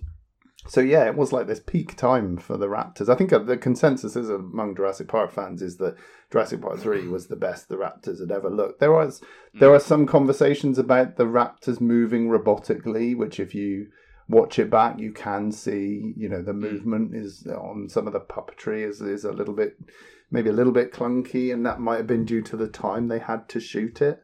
You know, in terms of doing takes again. But I agree. When they have like a CGI raptor in the background and a puppet in the foreground, it looks great. It really does work well, and they all kind of gel. And you don't, especially that ambush at the end with the eggs. That just looks fantastic. Like they look amazing. When the way you can have them come in with their full body and they just walk in and they've got a really nice gait, and then like suddenly the animatronic head will come in. You just buy it. It all looks real. So yeah, they really were. You know, I miss the balance. yeah, me too. Yeah, it was a great time. I mean, but I think it was because they did see them as hero characters back then. You know, they did see them as important to the story back then, and I guess as years have gone on, they've just become another dinosaur that they need to make just to kind of pad out all the various species. Whereas really, they should get the hero treatment every time if you can. I think as the films went on, the Jurassic World films, they did actually put a bit more love into the single blue and beta. But yeah, they definitely look really good in Jason's film. They've got a lot of personality as well. I love when when they're in the lab and they trap one of them behind a gate, and he kind of looks up as if to say, really cheeky. I can climb over this asshole. I was thinking, just even the fact that he's hiding behind the tank. But it practices its own jump scare. These are good fun. Good cheeky fun guys. buggers. What was it doing while it was just stood there? It was just was like it kind of like it's gonna see me. kind of like, and then like it's like, oh yeah, I'm awake, I'm alive. It seems like it has a sort of moment where it wakes up. Yeah, I did think it was funny that the first interaction with the raptor, they had it trapped by a door. When you remember its thing in the first film was being able to open doors, and then that's the kind of like the thing they trap it with right at the beginning. So I thought it was quite a nice little trick that they kind of put in there. But yeah, it's cool. And what do you guys make of the new big bad for this one? The much touted logo change to the Spinosaurus, because I have through my years of being kind of involved on very much on kind of like looking in on the Jurassic fandom, I am aware of this kind of like a lot of people weren't that happy with the Spinosaurus beating the T-Rex, even to the point where there's that beat in Jurassic World where the original Rex destroys the Spinosaurus skeleton. Yes. Just before it goes into the fight with the Indominus Rex. That's supposed to be a bit of a, hey, see? That's where culture got to by 2015. But yeah, what did you guys make of the Spinosaurus? Did you like old Spiny? I think it was easy. That's what I have to. I think the design probably wasn't easy. Probably working up the design at Stan Winston's probably wasn't. But the actual idea of it was too easy. It was like, in order to draw a crowd, we need to have a new T-Rex. And I think, like, if you look at that from sort of outwardly looking in, you're like, no, you don't need another T-Rex. You just need to really work on the story a bit and make sure that everything works really well. Works. You can have other new elements or new species of dinosaur, but the T-Rex is the top, like there was that quote of Spielberg saying that he didn't like using two T-Rexes on The Lost World because he thought they cancelled out each other, which I'm kind of like, no, they just doubled up. It's like double the fun. That's not cancelling out. That's just like double the threat. So I don't think we needed two, but I do think you could have done things. I think actually maybe going smaller would have been smarter. So have a smaller predator, a new pack creature, or there was talk of Escavaraptors, which I think became the Pyroraptor in Dominion in the end. But for Jurassic Park 3, there were these things that were gonna like come out of the ground, and they were like spiders that come out of the ground and grab people and pull them back underground and stuff. Which would have been cool. Yeah, so it's like there's loads of ideas like that they could have done. I'm not sure it needed to be the big... But people have become really fond of the Spinosaurus over the years. So it's like it's gained its own sort of, following and people love it. But yeah, I think it's just too transparent what their motive was with that. And I'm not sure I like it. But yeah, what do you think, Josh? I'm fine. I don't know. I'm not a hugely knowledgeable dino guy, so it's just another dinosaur. I don't know. Yeah. It's not got an awful lot of personality. I do like this one, but I really like the bit when they're all reunited either side of the fence when they find Eric. Oh, yes. Yes. Alan is with Eric, and then you have Paul and Amanda on the other side with the poor bald guy that is about to get his back broken. Yeah, I think he's there at that point still. Yeah, and then Eric and Co are following the phone, the ringtone, because they think that Paul has the phone still. Then they both get together and realise, oh no, it's not us. And then you just cut to the Spinosaurus standing behind them with an expression that goes, "Did I do that?" It's very sneaky for a big guy. Yes, He keeps sneaking up on them. That was a good bit. Yeah, that was a good reveal. It's just the way it just cuts to it. It's just already there. It's not like it's a moment from like the that, jungle. Pete. And it's like, funny. it's literally already there. I'm stood over here, guys. Like, that's one of the cleaner through lines in this script as well. Getting that ringtone at the start before they board the plane, getting the ringtone when it's in the dinosaur, and getting the ringtone again. And film are actually pretty fun. There's some that work. There's some baked in here. The best sustained one, isn't it? It pays off with the piles of shit later on that they're having to sift through. Yeah. What are your thoughts on old Spiny Andrew? Oh, go on. You're going to talk about some shit first. Let's talk about shit. Well, I was just going to... The shit was made of oatmeal. That was all I wanted to say. I know that. Yeah. I didn't know that. That's cool. I'm excited for my breakfast tomorrow now. What do you think about our Spiny friend? I really like the model of him. I like how big it is. Cool. Yeah. And that's certainly less successful in the kind of like CG to animatronic in terms of the Spinosaurus. I think just because of how big Stan Winston's guys made it, because I like they've talked about how like I think the jaw was like 5 feet long, and the head could move at like close to like 100 miles per hour. But I love love looking at the behind the scenes stuff of this, where this has gotten to a point where the technology for puppeteering these things, it doesn't need to be like 12 guys inside of a thing.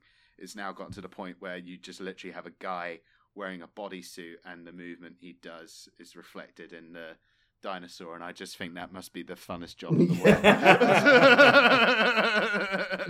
To have your credit as John whatever Spinosaurus, like... Spinosaurus head aperture.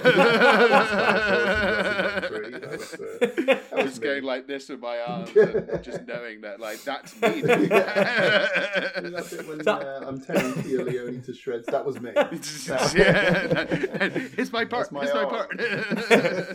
So I've got a question for you two then. David as a dino man, and Andy as someone who likes seeing two big beasts fighting each other. What do you two think of the T-Rex versus the Spinosaurus scene? Oh, I think again it's one of those things where I'm like, I'm not sure it needed to happen, but when I saw it on the screen, I was like, wow, this is good fun. Actually, this is quite exciting. I think it's because of the way they film it. It's actually really dramatic, and just the way that they're so brutal with each other. And it happens quite quickly as well. The battle is over quite quickly. I think people wanted it to be lengthier, but I guess it would be over fairly quickly. You know, there wouldn't be one would be more powerful than the other, and then it would be over. But I actually thought it was really well done. I just think the battle could have been really bad. I've heard that they shot it with animatronics first, and they felt it wasn't dynamic enough. And I'm glad they did that and revised it and went over it with visual effects, because I think it works really well, and the movement of the camera seems to work quite nicely. So I think it's exciting. And then Grant's there, like nestled in between the branches, screaming his head off. I think it's great. I think it's a good, fun little sequence. I think, I don't have a problem with it. I mean, it's quite interesting how like early on in it comes. Yes. It kind of is like, all right, let's get this out of the way. True. And just, yeah, that's true. So there's a slight flippancy to it, I think. And I do think that is a little bit a part of like the point you were talking to, David, where they initially had a lot more of it being between the two animatronics, and then kind of swapped a lot of it out for more CG models. But I like what they're kind of going for. The kind of, you know, you're echoing your Harryhausen creature feature, big beasties come and fight, or one comes out on top sort of approach. And it serves its purpose of being like, you thought that guy was me. Check out this one, and establishing that kind of threat level for the Spinosaurus. But there's always that part of me that's a bit like, because you don't see the Spinosaurus again for that point for a long time after that point relative to the film, and it's because like, well, he's not going to bother with them now. He's got a big old T-Rex to chow down on for a while. Yeah, he saw it out for a few weeks. Yeah. Better meat as well. The meat off a T-Rex is, I imagine, so much tenderer and juicier than human meat. They're all pretty scrawny specimens. Yeah, it's quite King Kongy, isn't it? It's got a nice King Kong, especially if you think that the Peter Jackson version was probably in development at this. No, I guess he was finishing Lord of the Rings, right? Had to finish up Lord of the Rings first, but 4 years certainly ahead. On his back burner. Yeah. So that's a film I haven't seen for an awful long time, and I need to rewatch that actually. Yeah, Peter Jackson's, you mean? Yes, Peter Jackson's version. Yeah, because a lot of the effect shots. I was trying to situate Jurassic Park 3 in the evolution of CGI, and I do hold up in my mind anyway. Most of King Kong, there are some dicey moments, but most of King Kong I do hold up in my head. The fur, particularly, as a high watermark for the T-Rex CGI. spikes are good. Oh, yes, good CG. I think this holds its own pretty well. I think it looks pretty good to say it was so. Right now, from the perspective of 2023, it's still quite early in the development of that kind of deployment of those. Yeah, really. It's where I think it's. Like we were saying, it's kind of a point where they're hitting their stride and the kind of blending of it all, and it shows. It's effective. There is a fan theory that the T-Rex is the baby T-Rex from The Lost World, which it's kind of it's green. Yeah, I guess it makes sense that it could be. But it's like divided fans. There's like those who completely reject the idea, like that's preposterous. Like that would never happen. And part of me's like they could have put something maybe on its leg, like a mark or a scar on its leg to kind of indicate. Someone going in with a magnifying glass. Yeah, exactly. Because fans love that. Like an I Heart San Diego T-shirt. It's wearing or a giant piece of what was it, tinfoil or something they put around its leg? Like, just grown with the size of its leg, like just masses of tinfoil just covering one leg. So I kind of like that theory. It's a bit like the Owen Grady being the boy from the one who gets shown the claw in the first Jurassic Park. He's the one who has to show more respect to raptors and then ends up being Owen Grady. I like those little fan theories, even though they divide opinion. Yeah, it's always a bit of fun to kind of like flesh out and fill in pockets of the world. Yeah. Speaking of young people, just to quickly crowbar in an Eric discussion. What do you fellas think of Eric? Yeah, we haven't really talked too much about the characters. Yeah. There are humans in this. The less said about Billy, the better. Because as far as I'm concerned, he's no better than the people that built this place. I think it's interesting because that's another one where people kind of say, "Oh, he wouldn't have survived that long. It's so, far-fetced that he would have survived." I guess it's kind of like you just have to tell this story. This is the story that they've decided on. It's a bit like Jumanji. Him being alone in the jungle for 26 years is not going to happen. But it's just the fact that this is... And again, I think that idea appeals to kids, It right? does. They'd be like, I could be the dino kid that survived on the exactly. island for My 8 weeks. My favourite scene in the film is when he finds Alan and takes him to his little shack. It's really homely, and Eric's a really good host. I really like everything. He gives him a nice little bean meal and some chocolate for dessert. Is it beans? I've always tried to work out what he's actually I assumed it was beans. That big tin. I didn't know if it was a dessert or something. Like I had this thought watching it this time that like he's eating that like ravenous, and I'm like, it's been like 3 hours, right? What, because of the whole big tin? Like he's eating the whole thing. So, you couldn't have had like your first meal of the day that long ago. That's the thing, though. I'm thinking, like, was that the leftovers in that tin and it's been in that stale? This is mine now, Eric. Was because it's such a big tin. Did Alan Grant eat that whole tin, or is it the remains of the tin? Eric's had a bit, left the lid on to keep some kind of freshness in there, but in 8 reality, weeks. that's going to taste awful. Whatever. Yeah. So you've got- He's really chowing down though. It is. must be great. Yeah, he finishes the whole thing off. So, Hungry boy. But you're right. Eric is a good host. He is. I like Eric. I like Eric a lot. I like him a lot more than his parents. I'll tell you Yeah. that for sure. His parents can go fuck themselves. That little the shit-eating grins that his parents have got on their faces at the end. Let's go home. Yeah. How many people died so you guys could have this moment? Selfish arseholes. But Eric's great. Eric's innocent of all sin, as far as I'm concerned. Yeah. I their through line of like kind of their reconciliation of being estranged is one of the ones that I don't think is quite give it like the writing's not quite there. It feels quite like that feels very first draft. Yeah. Yes. William H. Macy was too busy siphoning off all the good character beats Yeah, for just himself. like, where's my He hero just left moment? Taylor Leone behind. And is there anything more you want to say on Billy? I know you're not a big fan of Billy. I really hate Billy. Listen. As far as I'm concerned, guys, he's no better than the people that built this place. I really don't care for Billy. I think he's really irritating. Don't like his face. The look on the expression on his face. We know when he gets the parachute out and he goes to rescue Eric, then he ostensibly dies. The look on his face, like, oh yeah, I'm doing the noble hero sacrifice bit. Go suck an egg. Go suck one of your raptor eggs. Yeah. Go suck one of your raptor eggs, egg boy. And then, I found your hat. Stupid. Hate I him. think Hate Billy. he said like he couldn't because the screenplay came so late. He couldn't, he couldn't get into the character at all, so he ended up just kind of thinking actually he was a bit thick, and that maybe is why he comes across as a certain sort of. He just doesn't come across as really being with it, and I mean, to be honest, if you're in that situation, I can understand why you're not with it. Like you've got enough license to be not with it, but because it's a Jurassic Park movie, you can't be one of the hero characters and look that kind of dazed and confused for the entirety of the film, which he does.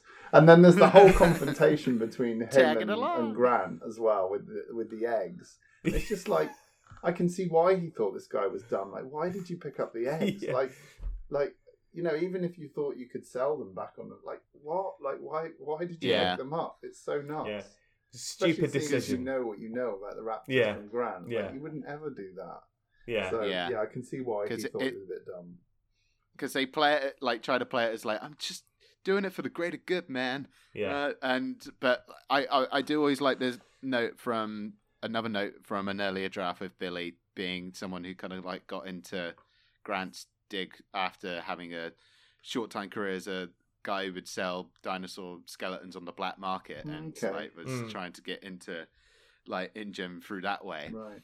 And I do think if you colour a little bit of that kind of grey and a little bit of that darker edge in there, you've got a bit more of a interesting character. So I'm sure Nivola was. I had a solo type. Sounds like Nivola was kind of great craving, but instead you just end up with a bit of a blank slate who goes through this kind of like puppy dog sort of. I'm sorry, Dr. Grant. I did and deserved to die. Really, I mean, he should have died. He should have died. Yeah. I wish he had. And as far as I'm concerned. I love that little bit where, like, you do have that shot of him going downriver, getting the pteranodons, and then it just holds on that one that turns around, and they just turns around and say, "You're next." That's good though. That head creepy. turn is probably the best shot of the pteranodons in the whole film. It's like. It's why it's like always like to be like that final shot and that final beat at the end when we do have this rush, like they get to the coast, they're giving the eggs back, the military's here, it's all fine, let's go home. End. That beat where you then see the pteranodons flying, I'm a bit like, why is everyone so calm about this? Yes. They were so horrible. Well, they're clearly not fatal, the attacks, because they didn't kill Billy. Billy managed to... Billy not only survived, but he managed to retrieve Alan's hat somehow. Yeah. There's a lovely look on like Sam Neill's face there in that scene where he like gets the hat back, and it like because he doesn't like say sorry. Yes, that's right. He's just kind of like looking at him, and he's just like, oh yeah. He's done. That's the feeling I get from it. Just looks like he's in a bad way. Even if he makes it out from this, he ain't gonna be the same guy.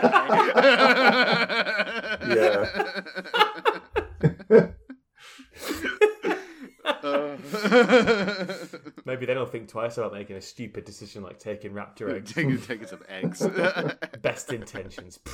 Some of the worst things I've ever seen have been done with the best intentions. I mean, as far as I'm concerned, he's no better than people in this place. Yeah, I mean, that bit when they're flying off, considering that they've just seen what the pteranodons have done, you think they would be like, oh, are we safe in this helicopter that could be easily pecked away by these... which is what was going to be the original ending of The Lost World, funny enough. Yeah. So, yeah, it is a weird reaction. And I think it's because they're just struggling with the time that they have to wrap up the movie. And they're like, we can't have them panic because that starts a new action scene. It's like they have to just be all right with it. All right. Just lovely shot of them, play the theme, go, cut, we're done. Tia Leone makes a little joke, everyone laughs, everyone has a good... What's the joke that she makes now? I forget what it is. I dare them to land in Enid, Oklahoma. Oh, that's right, yeah. Dare them to land in Oklahoma. And then, like, Paul just kind of looks across at her lovingly, like that's the cleverest thing she's ever said. And then, it's such an awful moment. Let's go home. Let's go.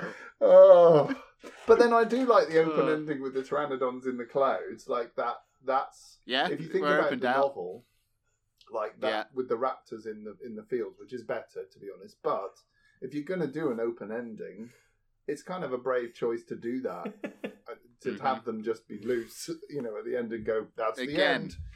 I think like circling back to like one of our kind of like first opening points of this discussion, it would be slightly nicer to have that bit of an ominous tone to it rather than have it be the plane just goes into a big mist and it finishes. Yeah.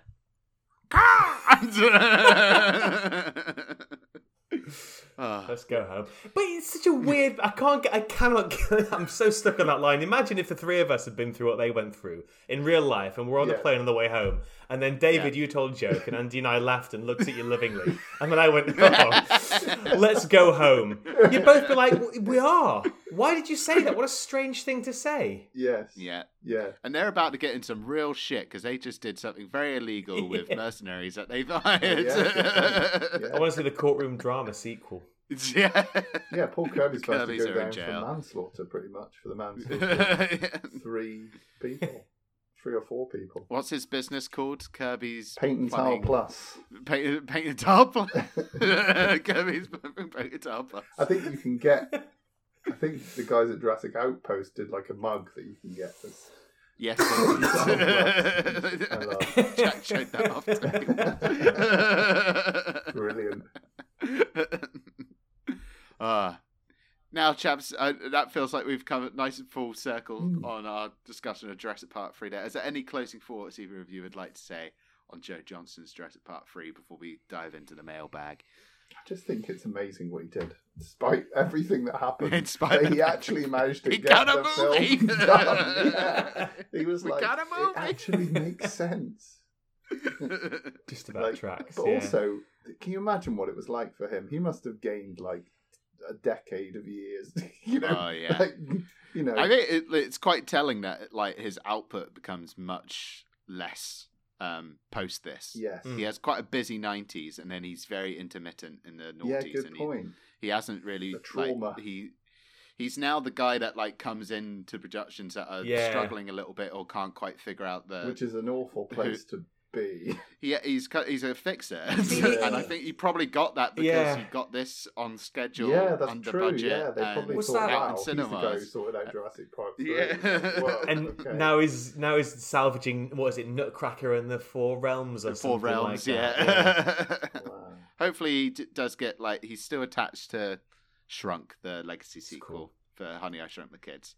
I haven't heard anything about that in a long time. I wonder how involved whether that's he was actually in the happening or Jumanji not. Sequels, and I what don't his think feeling. at all. Oh, and I wonder what his feeling was with that, because that was probably quite a personal project and one that he had a lot of ownership over, and wasn't like a fixer. That was his film, really. Mm-hmm. So I wonder if he'll ever return to like The Rocketeer or one of his other ones. Yeah, because Disney always seem to be skirting around doing something with that. Right. back in live action. I know they did an animated series that Bill Campbell game. I liked Bill Campbell in that film. I thought it was he's good. Good, like Martin Idol. I think it's good with actors. Just give him a corner of Americana to play in, and give him some decent actors. Yeah. You could have a nice little an actual film, because he is good. He's good at keeping everything on track. He's good at working practical. Yeah. I think give him another Jurassic. I actually think he'd be all right. But it's just about everyone would say no. But I think he'd actually do a really good job if he had to do like a town. Sort of oh my god! Imagine if it was that, but like the Tremors dinosaurs that you were talking about. Yeah, that'd be great. Amazing. Yeah, a Tremors Jurassic Park movie would be fantastic. Done by Joe Johnston. Oh, yeah, that'd be amazing. I'd go see that.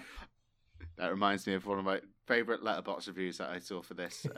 That read, Joe Johnson is no Steven Spielberg, but he sure as shit ain't no Colin Trevorrow. Sorry, Enough Colin. said. I'm sorry. Don't apologise to that man. Wonderful. They can talk to each other. To a degree we never imagined. On July 18th. You probably won't get off this island alive. It's not just a walk in the park.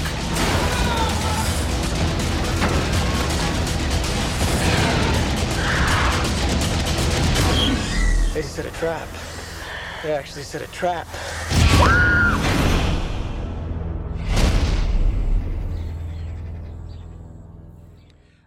We now come to the tweet section of the show, and as Josh predicted in our last episode, it was quite healthy for this entry, as it often tends to be for the Jurassic Park films, with Netflix Pod at Twitter, or at Netflix Pod on Twitter, writing and say, I enjoyed the movie. It's nowhere near as good as Jurassic Park.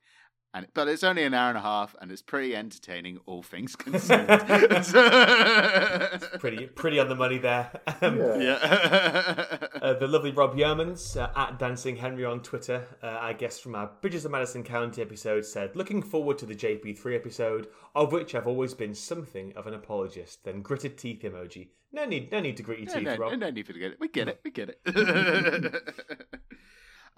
Pedestrian at Best Podcast tweeted in to say, I liked it. I liked it. And the pterodactyl pteranodon the cage sequence is still awesome. Very much accurate. I'm not to correct you there. I'm sorry. I'm being pedantic. I'm being pedantic about my pteranodon pterodactyl. Andy loved correcting you. Don't listen to him. He loved correcting you. Luke Cordell, or Cordell, at Luke Cordell 90 on Twitter. Or X, I should say, probably now. What are we saying these days? I still call it Twitter. X, whatever. At work in a journalistic capacity, we're putting X, formerly known as Twitter. That's such a dig, isn't it? A dig in parentheses. Anyway, Luke Cordell says it's a lot of fun if you don't take it too seriously, short and sweet. And perhaps my favourite message that we got in was just from SP film viewers at SP_film viewers on Twitter, which simply was the gif of a raptor saying, Alan? Alan. I can't believe we got this far without mentioning Alan. But there's more. We have word from... Oh, sorry, go on. No, in the bit when he says Alan, the thing that's often missed is the claws over the yeah, just like Alan, wake up, Alan. It's like, why did they do that? Well, clearly something about Alan Grant's hat and Billy in this film stuck in my head, because in my memory of the film, in that bit when the raptor goes, Alan, he's wearing Alan's hat. Obviously, that isn't the case. But... Mandela affecting. Ed Blocks at Ryan21424003 on Twitter, formerly known as X, nope, vice versa, says, unfairly maligned by many, but I love it. I much prefer it to TLW, The Lost World. There's no contrived Evo message, just 90 minutes of frantic fun. The birdcage sequence is amazing, and it's one of the few films where a character shows genuine emotion, e.g. Alan over Billy's death. I showed emotion too, and it was gratitude. Stupid egg boy. I believe that was all from our mailbag for Jurassic Park 3. We had one more. Much. Oh, we have one more. Oh, yes. A two-parter from our pal. Yeah. We'll take a tweet each. Yeah. He wrote in to say, I'll admit I've occasionally skipped past the first 20 minutes to get to the dinos. Leaving you with 40 whole minutes of film. Also, I enjoy the wacky humour in this one, including the raptor saying, Alan! And the cell phone ringing inside the Spinosaurus. And he added, my wife, named Amanda, is really bugged by Amanda in this, yet she regularly quotes, Amanda. What's a bad idea? And, for what? In the same way that Amanda responds to It's a Birdcage. I'm imagining what situations that's coming up in. It's a car seat. For what? Oh, there's an empty wrapper here. For what? For what? Oh, this looks like a nice recipe. For what? You're going to start doing it. I can see you guys. It's part of your lives.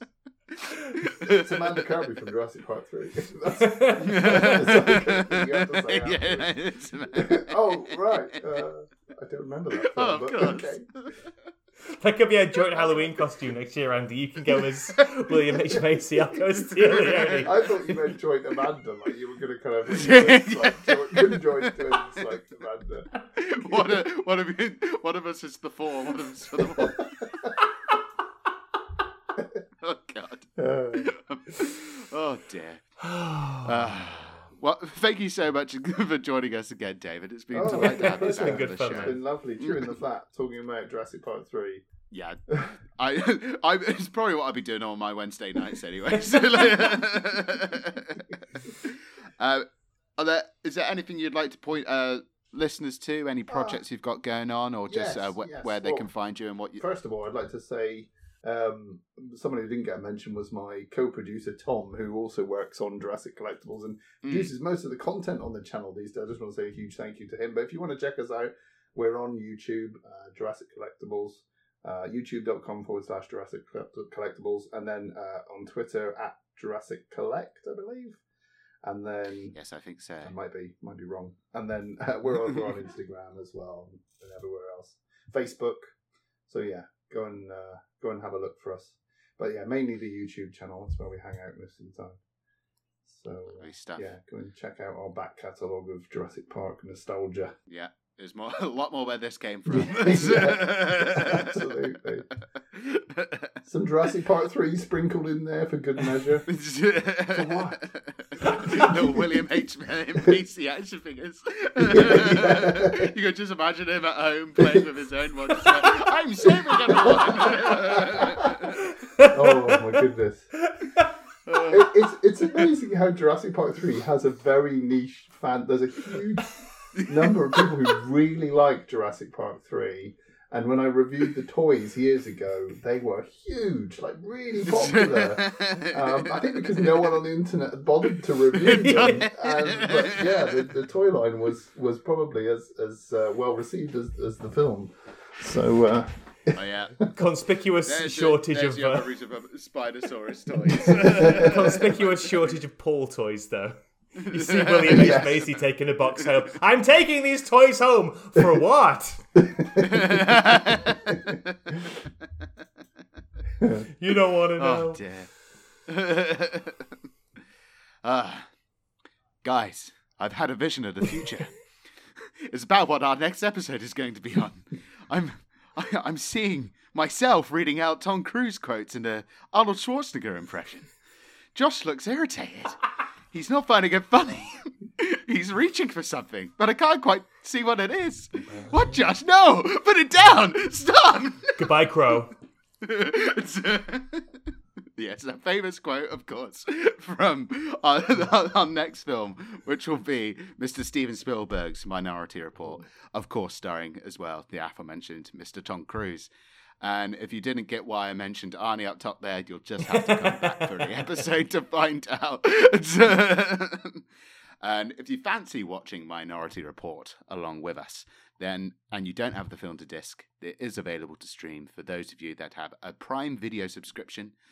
Otherwise, you can rent or buy the film digitally from Amazon, Apple, Chili, Google Play, Microsoft Store, Rakuten TV, Sky Store, and YouTube. It's one of my fave Spielbergs, so if you haven't got access to any of those things, let me know and I can lend you my DVD. It's about time that I upgrade to Blu-ray. Anyway, I thought you had the Blu-ray. I don't know why. I don't like it. You know what It's it a good is? transfer. I don't like the It's a good artwork on the transfer. box. It's silly, fair. silly reason. But I love this film. It's so a good much. transfer, though. To paraphrase a film, everybody watch. It's good. That's a good cruise. Very good. If you've got any thoughts on the film, please do tweet us at or X us at Ramblin' Amblin. This is causing me some serious consternation. You can tell. At Ramblin' Amblin, or email us at ramblinaboutamblin@gmail.com. That address again, ramblinaboutamblin@gmail.com. And while your device is in your hand, like, rate, subscribe. It all helps, and we greatly appreciate any attention. Mm-hmm. Please do all those lovely things and more. David, before we let you go, any strong feelings about Minority Report that you want to share to tease us off for our next episode? I'm trying to think now. Gosh, it's a great film. Actually, I really liked Minority Report when it came out. I think it's actually really cool. It's a really great film. It's kind of like weird, like Spielberg dystopia. He got into this very kind of dystopic. Like it's the same with War of the Worlds as well. That sort of very bleak vision of the world. And I think that was partly shaped by maybe things that had happened to him in those years. I don't know, but it does seem like he got really bleak with his films. So it's a good one though. Interesting pocket for Spielberg coming up. Yeah, definitely worth a watch. That's going to be a long episode. I'll give it a listen. You said it now. I'm pleased that you didn't say anything negative about it, David, because otherwise we may have had a Red Bull on our hands. If you know what I mean. That will make sense. That will make sense when everyone's watched the film. And I really, really love Minority Report. That just about brings us to an end in our episode of Jurassic Park 3. We hope you enjoyed the ride. And we're gonna close out in a much more final way without any abrupt cuts whatsoever.